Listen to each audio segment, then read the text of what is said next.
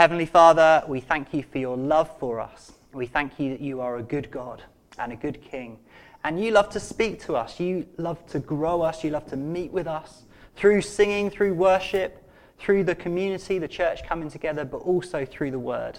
And I pray that as I read from Nehemiah chapter 8 and preach, Lord God, you would speak. I pray that those who need to be encouraged would be encouraged this morning. I pray that those who need to be challenged would be challenged this morning, Lord God. And I just ask that this is a moment where you do your work, you have your way. And this is also worship as we read and hear the word preached. I pray this in Jesus' name. Amen. I'm preaching on a revival this morning, because that is what I think happens in Nehemiah chapter 8, revival in the city of Jerusalem. A revival is a work of God in which a whole region or city of many churches and many people are lifted out of spiritual indifference and worldliness into a conviction of sin, into an earnest desire for more of Jesus Christ and his word. There's a purity of life that comes.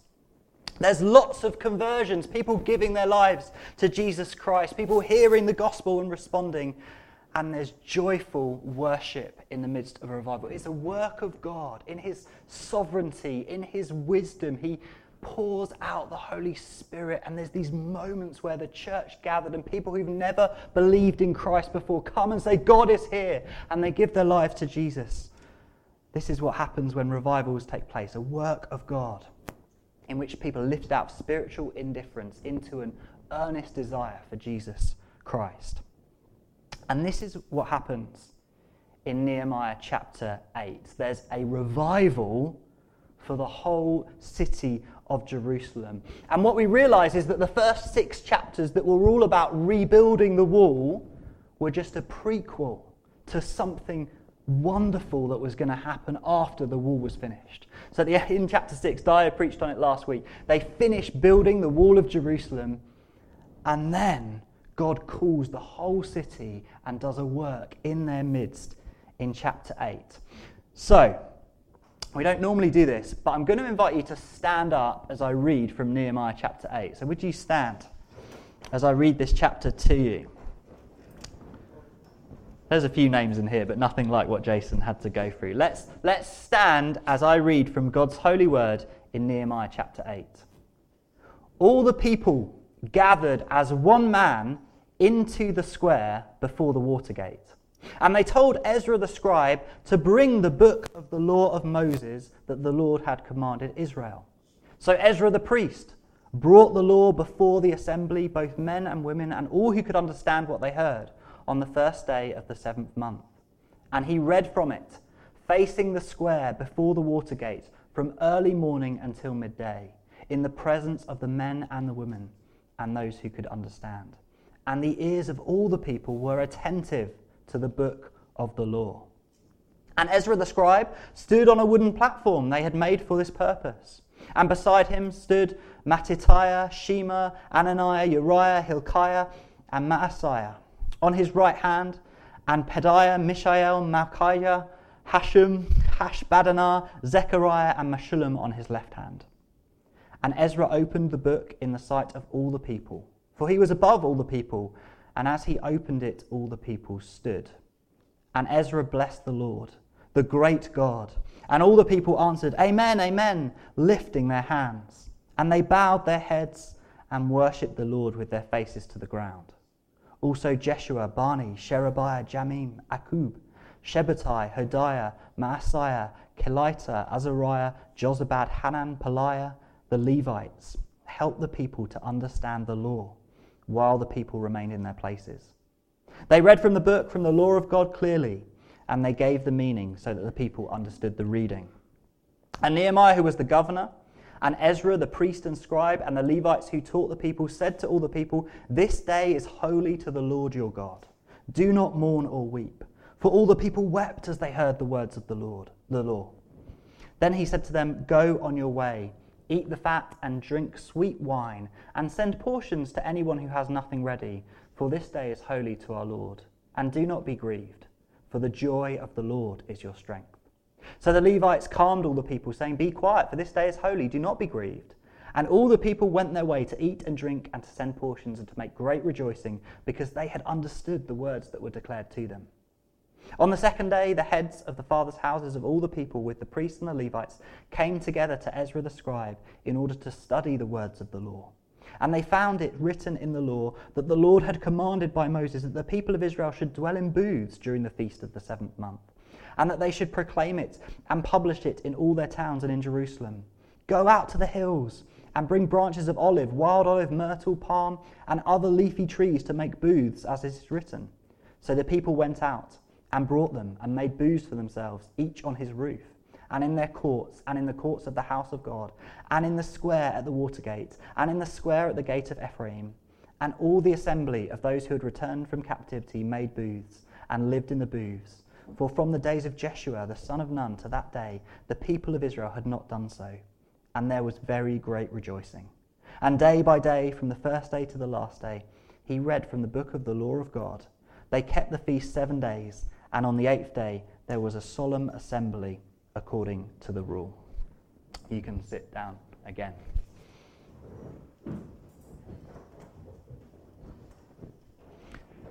From that text that I've just read to you, from this story of revival in the city of Jerusalem, I firstly want to draw your attention to the hunger for God's word that was apparent in that story. My first point this morning, a hunger for God's word.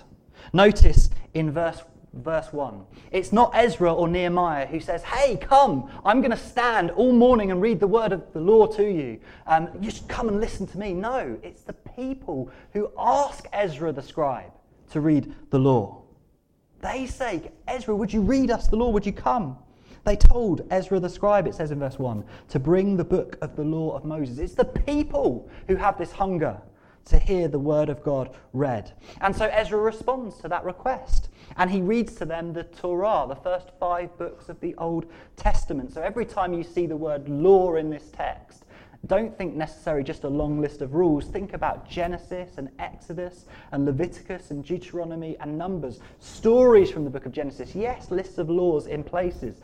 For instance, in the book of Leviticus. But also stories about Abraham and Isaac and Jacob and all these other great people. Moses, the story of the Exodus as well. This is what Ezra is reading to these people as he stands on this platform in this square. So notice in verse 1, it's the people who say, "Come and read to us the law." Have a look at verse 3. They listen to the law from early morning to midday. And the Hebrew word for early morning really means dawn. So this is dawn until midday, probably about 6 hours these people are standing and listening to the Torah being read to them. It says also in verse 3, their ears were attentive. I wonder whether your ears became inattentive during Nehemiah chapter 7 at any point, or maybe during Nehemiah chapter 8 when I was reading to it. Or did your ears remain attentive to the word that was being read? I'm astounded really that in verse 5 it says that the people stood up. Not only were they listening, not only were they saying to Ezra, "Come and read the word," they were also standing for that length of time. I can only imagine how they were feeling as they stood for that long. I don't know whether they must have had stronger legs than I do, because I like to sit down. And imagine I got you guys to all stand up all the way through my talk at this moment. I know there'd be some grumpy faces at some point. I think Jeff probably back corner would look. Yeah. There's a respect shown to the word of God by the people of Jerusalem. There's an honour shown to the word of God by these people in Jerusalem. There's a hunger. None of them wandered off to go and do something else that morning. All of them stood and listened to the word being read. In verse 6, Ezra, as he's reading, as he's teaching, blesses the Lord. And the people respond. They say, "Amen, amen." And they lift their hands and they bow their heads and they worship the Lord. They're not just listening to the word of God, but they are responding. Amen means I agree, truly, truly. And they're worshipping. They're hearing the law of God read, and the words that they're hearing are leading them to worship. In verse 7, they're not just suffering the reading of the law of God, they're also listening to these other leaders and people teaching the law to them. This list of people and these Levites bringing understanding. I don't know how it will have worked, whether Ezra read a short passage and then stopped for a moment and said, this is what I've just read to you, this is what it means. Or whether he read a long passage and then they split into groups and the different Levites and the different people explained what was going on. But you can see very, very clearly here is a group of people. Here is a whole city just honouring God, worshipping God by listening and giving their ear, making their ears attentive to the law of God, to the word of God. And so I want to ask you this morning, are you a Christian who is attentive to God's word? Is that how you describe yourself? You are someone who is attentive to God's word.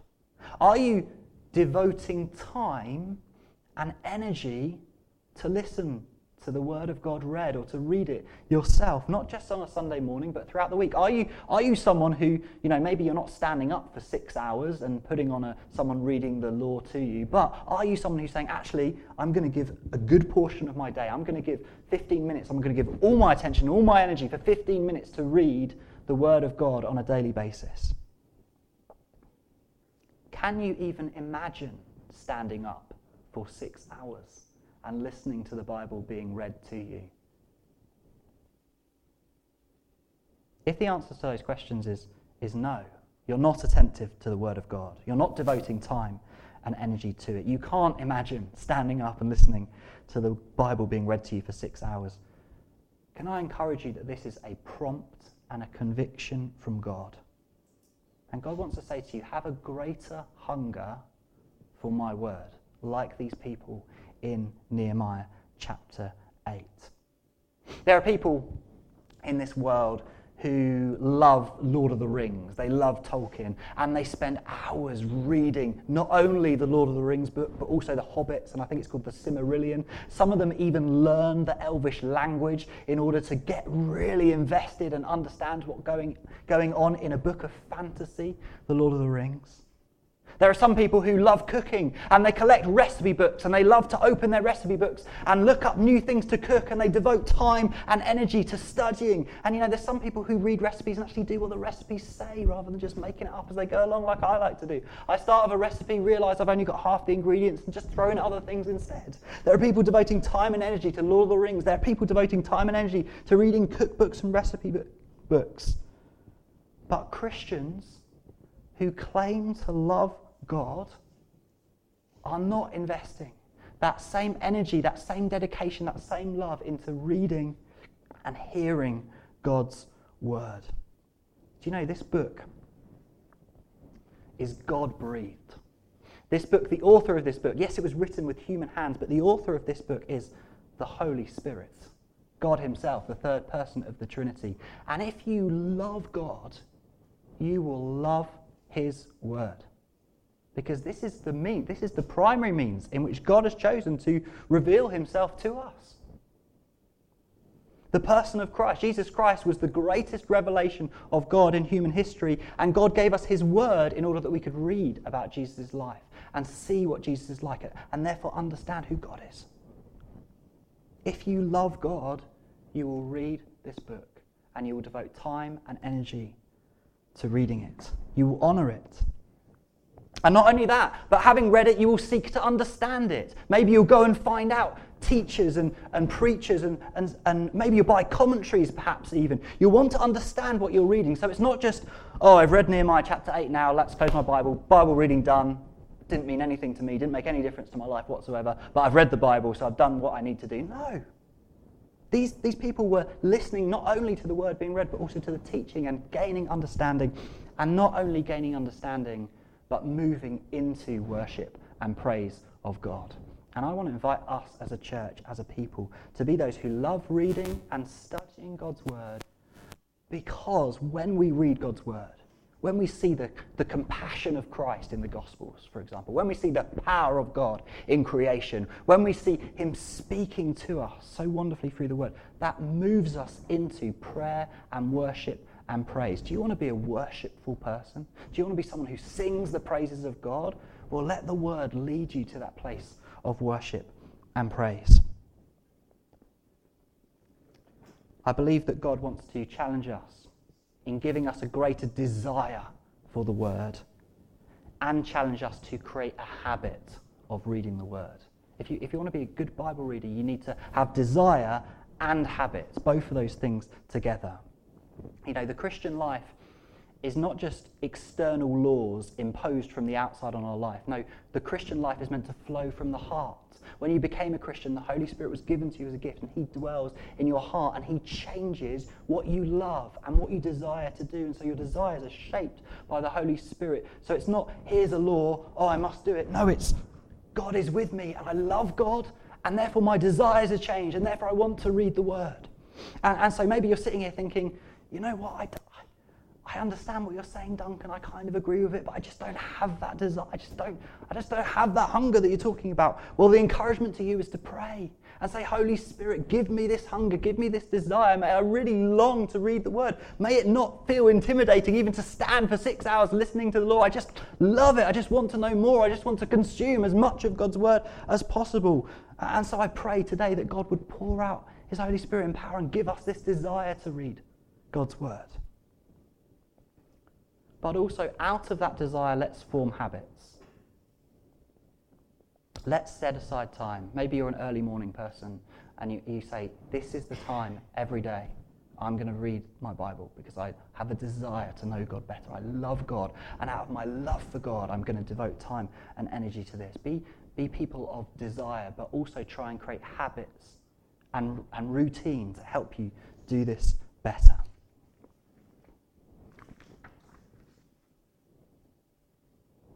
If you are already someone who has this desire, who has this hunger, who has this habit of reading God's word and listening to it read, can I encourage you, are you also seeking understanding? Where can you go to grow your understanding? And secondly, are you letting your reading lead you to worship? It would be a sad state of affairs if we were simply to be creatures of habit who read this word and it never brought us to worship the Lord, if it didn't impact our hearts. These aren't just words written on a page. This is God speaking to us and revealing himself to us. And so when I read the Bible, it affects my heart and leads me to praise and to sing and to praise the God who has revealed himself so wonderfully. You know, maybe Nehemiah 7 isn't the chapter that really gets your heart pumping, but there are some wonderful parts of this word that really do. Praise be to the God and Father, our Lord Jesus Christ, who has blessed us in the heavenly realms with every spiritual blessing in Christ, it says in Ephesians 1 verse 3. That's a verse that, wow, every spiritual blessing in Christ. I'm going to stop there after I've read one verse and I'm going to praise God for how he has blessed me. For God so loved the world that he gave his only Son, that whoever believes in him shall not perish, but have eternal life. John 3:16, the most famous verse in the Bible. God so loved. He loves the world, and he loves sinners like me, and he loves me so much that Jesus died for me on the cross so that I might not perish, but I might not have eternal life. How can you not read that verse and go, I just need to worship God for all that he's done for me? So let's be people who study, who read, who listen to the word of God, let's increase our desire and hunger for the word, and let's make a habit of reading it, but also let's understand it, and let's be led into that place of worshipping and praising our God who has given us this word. Pray this morning for a hunger for God's word, and pray for worship arising out of that time. And since in Jerusalem there was this massive revival, multiple people came to this place of hungering for God's word, let's not just pray for ourselves, let's also pray for our town. And let's pray for our neighbours and our friends and our family. Let's pray for this region. Let's ask not only that we ourselves as Christians would be hungry for God's word and passionate in worship, but also that God would start to stir up people to have this same hunger so that they would be coming to us and saying, can you explain the law of God to me? Can you explain the gospel of Jesus Christ to me? Wouldn't that be amazing if people were just walking off the street going, I just want to understand something of the Bible? Let's pray that God would do that in this place. So as revival comes, there's a hunger for God's word in Nehemiah chapter 8. Secondly, in the passage, would you give your attention to the joy the people find in God in this story? Initially, as the law was being read, the people wept, didn't they, in verse 9? The people wept as they heard the words of the law. And I suspect the reason they were weeping is because they were saying, we haven't read this for so many centuries. Or if we have heard this, we haven't lived this out, we've disobeyed. I think the people were weeping because they're saying, it says in God's law that we were to act this way, and we have not done that. This is sad to hear the words of the law being read. They're weeping with conviction at the things they've done wrong.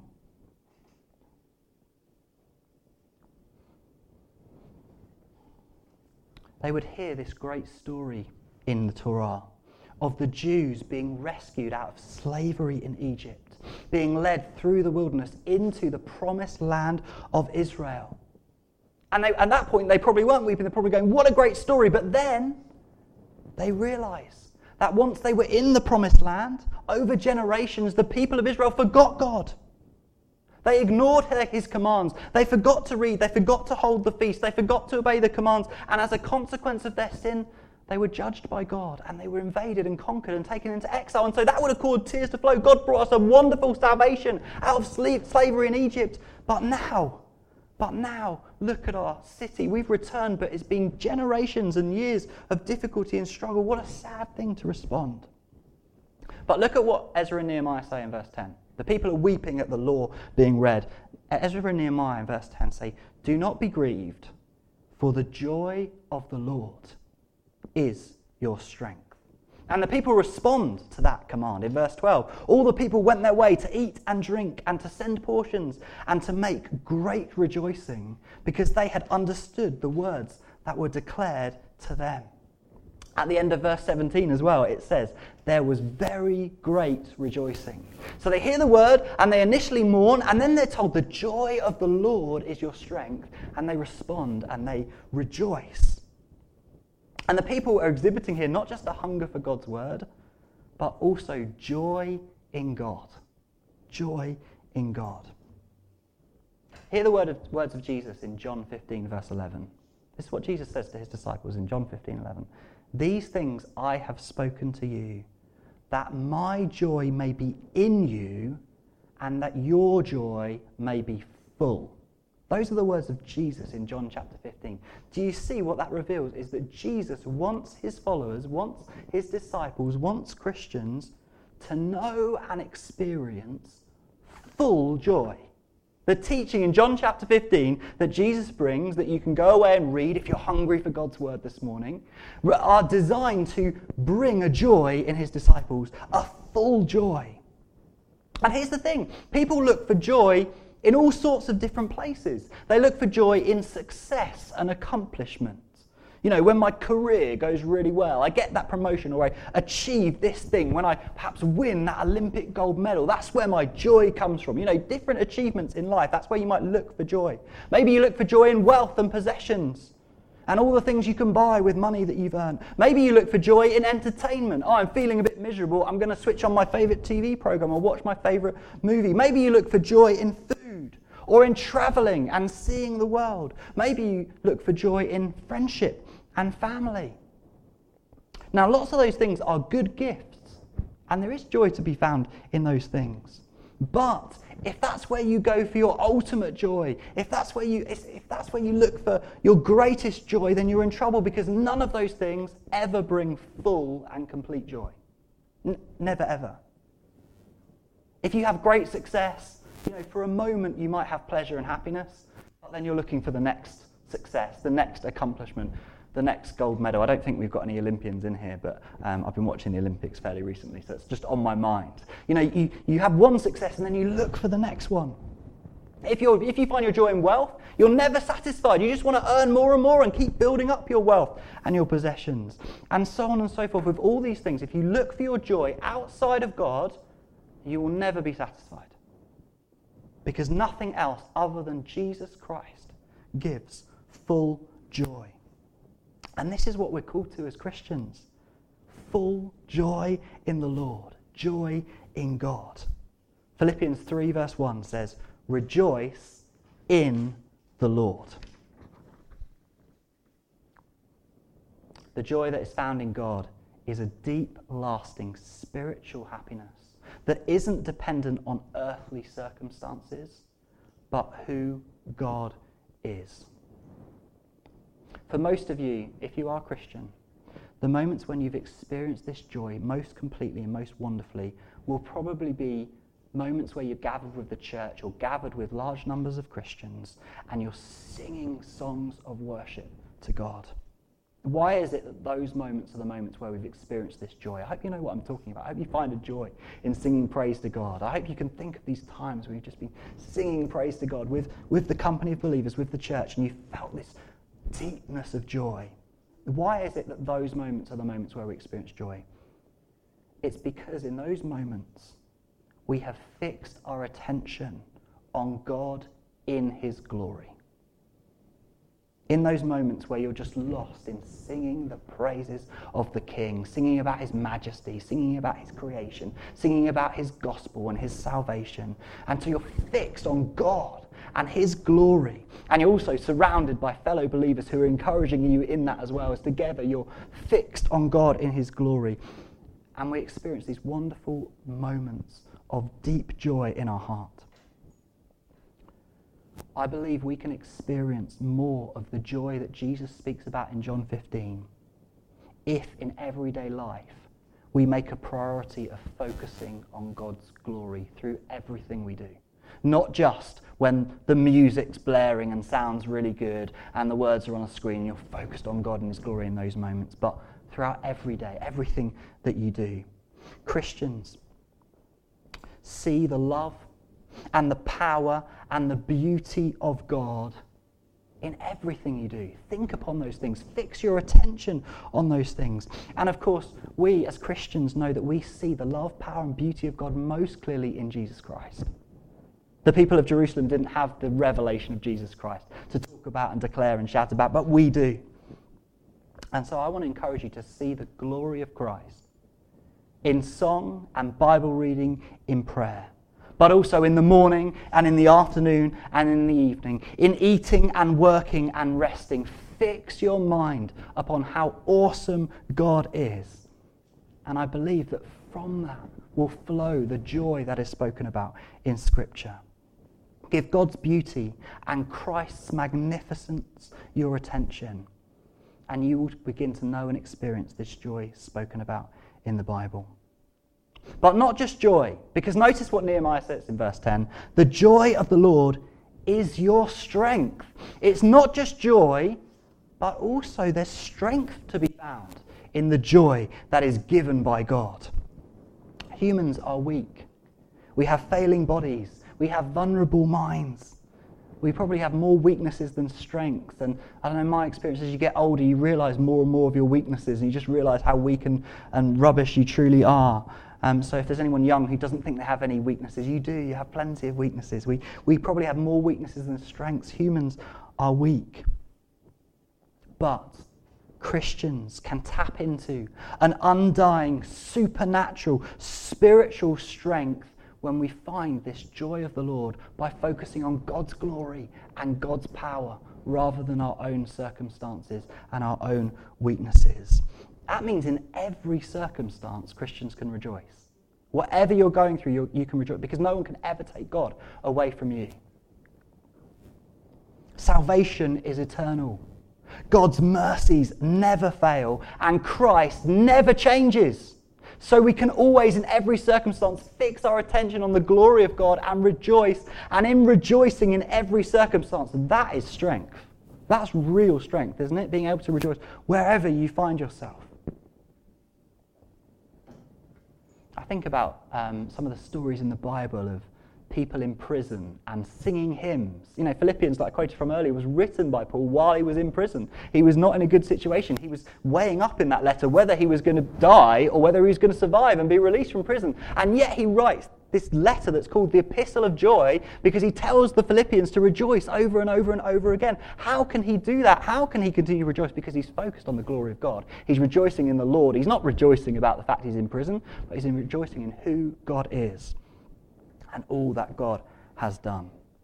And so again, as we pray for a greater desire and hunger for the Word of God, let's also pray for joy. Let us be a joyful people. And again, pray for yourself that you would know the joy of the Lord, you would find this strength that comes from rejoicing in God, but also pray it for this region. Pray it for your neighbours again. Lord, I pray you would break their joy in other things, in a sense. May they realise that they can't find full joy in those things, in order that they might find joy in Christ and who he is and what he has done. So as this revival takes place in Jerusalem, there's a hunger for God's word, there's a joy in God, they're full of rejoicing. Thirdly, they don't just hear the word of God, they obey it. It seems like they're reading the law on the second day, and suddenly they go, this day is holy to the Lord. This day is holy to God. This is a day of observing the Feast of Booths. They probably get to Leviticus 23 in their reading of the law. And suddenly they go, there's supposed to be a feast on right now. What are we doing? And so they send everyone away. Eat, rejoice. Go and get palm branches. Go and make temporary tents and booths on the roofs of your houses or in the streets and the squares. Wherever you go, just go and make tents, basically. This is what happens in the Feast of Booths. They eat lots of food, they rejoice, and they sit under palm branches and lots of leaves. And the reason they do that is because in Leviticus 23, verse 43, God speaks to his people, and he says, I want you to remember that after I brought you out of Egypt, the whole nation lived in tents in the wilderness. And so this celebration that is meant to happen every year, the Jews are meant to, create tents, build tents for themselves, sit and eat, and remember that God brought them out of slavery in Egypt. And then they went through this in-between phase where they were in the wilderness, traveling towards the promised land. That's what this celebration is all about. And so they read it in Leviticus and they go, well, we better do it. We can't just, if we're going to honour God, we can't just read the word and celebrate and understand it. No, we've got to actually do what it says. So let's hold the Feast of Booths. And you can imagine this swarm of the city going out to where the trees are and getting as many leaves as they can. And, the perfumers, again, I've mentioned them a few times in this series. I don't think they would have built the best tents. The builders, they would have built some really fantastic tents. If I was there, I would have built a pretty rubbish tent, I think, because that's not really my thing, like knitting leaves together to create shade. But, all these people creating tents and then sitting and remembering and rejoicing that God brought them out of slavery in Egypt towards the promised land. And God's timing's just perfect. I think his timing in this story is perfect because as they remember that they were brought out of slavery in Egypt, these people in the city of Jerusalem are saying, well, we've just come back from Persia. We were taken into exile and we were slaves in Persia, and now we're back in Jerusalem. God's brought us out of slavery again. God's shown his faithfulness and his love to us all over again. I can see that increasing their joy and celebration as they sit under these palm trees and leaves. It's amazing. It says in verse 17 that not since the days of Joshua the son of Nun, that's Joshua by the Joshua the son of Nun, had the whole city joined in this festival and celebrated it so fully and so joyfully. That's nearly 1,000 years previous, by the way. So they're basically saying no one's celebrated this festival, this Feast of Booths, the way we have for 1,000 years. That's the level of joy. That's the level of participation. That's how much they're going for it. As they celebrate not only God bringing them out of slavery in Egypt, but also God bringing them back out of exile in Persia. Now in the wilderness, when they first lived in tents, they would have looked back at the salvation that God had brought to them and said, yes, we're free from Egypt. But they also would have looked forward to the promised land. We're on a journey. The reason we're in tents is because this is temporary abode. This is not where we're here to stay. We're on a journey to somewhere new. We're going to the promised land. As Christians, we don't celebrate the Feast of Booths. I'm not suggesting that we all go out and make tents, probably buy tents for ourselves this afternoon, and sit in our tents and celebrate the salvation of God. But Jesus Christ gives us a different feast to celebrate. He gives us the feast of the Lord's Supper. And in the feast of the Lord's Supper, Christians look back and remember that Jesus died on the cross. And when he did that, he took sin upon himself. And as he died in our place as a punishment for our sins in order to break the slavery of sin in our lives. And so all who put their faith in Jesus Christ, all who believe in Jesus' life, death, and resurrection from the dead, have a redemption moment to look back at. I was once a slave to sin. I was once under this punishment of sin, which is death. I was once trapped. I was not free. But Jesus died to free me. And so we have a redemption moment to look back on, a freedom from slavery to look back on. And when we take the bread and we drink the juice, we remember Jesus' body and blood that were given for us in order to rescue us out of slavery. But we also look forward. We also look forward. And we don't live in tents, but we do live in a temporary situation here on earth. You know, that Fareham or wherever you're from isn't your home. Your home is in the new heavens and the new earth, when Christ will return. And he will come again in glory, and every knee will bow, and he will put the world to rights. Evil and death and sorrow and illness and pain will be defeated, and then we will set up our permanent homes in the new heavens and the new earth. And so in a sense, although we're not living in tents literally, I mean some of us might be, but although we're not living in tents literally, we are living in this temporary situation where we look back to the redemption that Christ has achieved, but we look forward to something greater and more glorious to come when Jesus will return, the fulfillment of all the promises of God in that wonderful, wonderful moment. And so I'm going to pause in this moment in my sermon, and I want us to take communion together. If you're a Christian, you are invited to share communion with us. And I know that several of you won't have got your stuff, so please go to the table now. And if you're a Christian, you'd like to join in this moment with us, please do take a piece of bread and a little cup of juice as we celebrate communion together. If you are not a Christian, please, we're so grateful that you're here, and we love that you're here. We just ask you to observe this moment and to understand, hopefully, through my preaching, what's going on. But we're going to take communion together. And as we do it, we're going to look back, and we're going to say, Jesus gave his body on the cross for my sin, in order that I might be rescued, in order that I might be saved. And so let's think of Jesus giving his body upon the cross as we eat the bread together.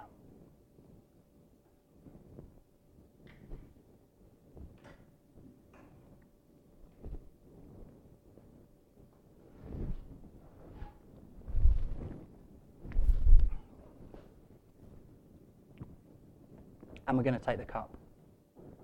And as we drink the cup, we're also going to look back and remember that Jesus' blood was shed, but we're also going to look forward. This is a moment of declaring the second coming of Jesus Christ, the victory and the complete salvation, the fullness of joy, which we will all experience when Jesus comes again in glory. So let's take the cup together. Remember, Jesus' blood was shed, and he is coming again in glory.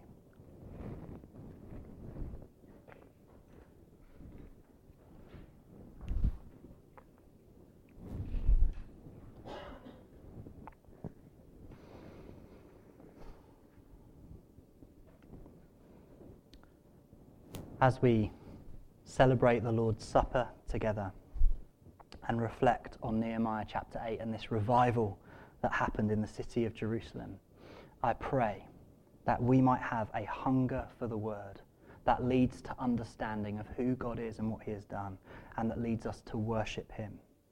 I pray that we would find a joy in God, that we would fix our attention on God's glory, his strength, his power, his salvation, his love. That we wouldn't just read the word and study the word, but that we would do what it says. And most importantly, that we would find salvation in Christ. We celebrate the communion not as a ritual because we have to, but because we love Jesus. And Jesus gave us this feast of the Lord's Supper to remember his death for us, but also to remember his coming again, which will happen in the future. And so I pray that maybe for the first time you would believe in Christ. You would believe in his life, his death, his resurrection, and his ascension into heaven. You would not rely on your own goodness for salvation, but trust in Jesus. For this is what the Lord's Supper, this is what the communion teaches us. This feast is about looking back to the salvation that has been granted to us and looking forward to the wonderful new heavens and the new earth to come. I trust this word has encouraged you, strengthened you, challenged you. And I'm going to ask you now to join me in praying, not just for ourselves, but for this region, for these characteristics that are shown in Nehemiah 8 would happen across our town, our region, even this country. I'm going to use the word revival because I long to see God move in power. I hope you do too. I long to see God move and call people into this hunger and joy and salvation in Christ. So let's pray together for ourselves, but also for this town, this region, this nation. Let's pray. Heavenly Father,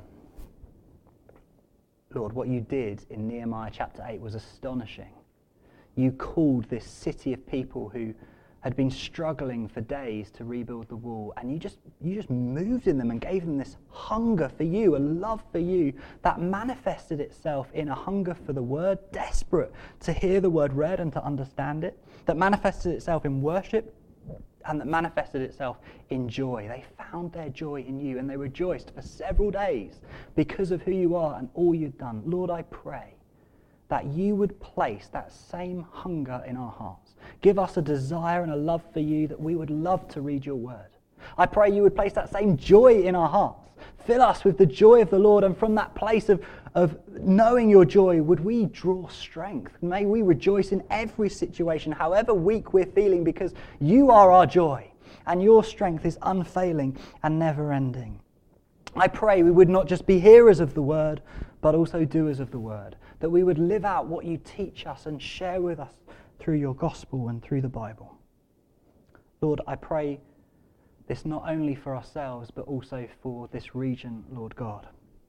I pray that you would astonish us. I pray that you would astound us, that there would be people coming and saying, can you read the Bible to me? Can you explain the Bible to me? I just want to understand. God's been speaking to me. God's been moving in me. God's been doing something, and I just want you to, please, someone, just share with me what the truth of the Bible is.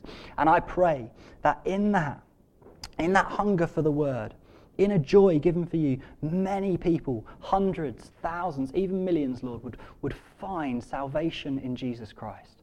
Lord, I pray as a church, we would begin to see people again hearing the gospel and believing, coming to salvation, coming into your family, Lord. Do it. We know that you are able to do it. We know that you've done mighty works throughout history. And Lord, we're praying and asking that what was seen in Nehemiah chapter 8 would be seen again in the town of Fareham, in this region of the world, in the surrounding villages, in Gosport, in Hedge End, in Hampshire, and even across the United Kingdom, Lord God. Would you do an amazing work as people hunger after you, find joy in you, and ultimately find salvation in Jesus Christ. Lord Jesus, we thank you for your death on the cross. We thank you for your resurrection from the dead. We thank you that you are coming again in glory to put all the world to rights. And so we rejoice in that.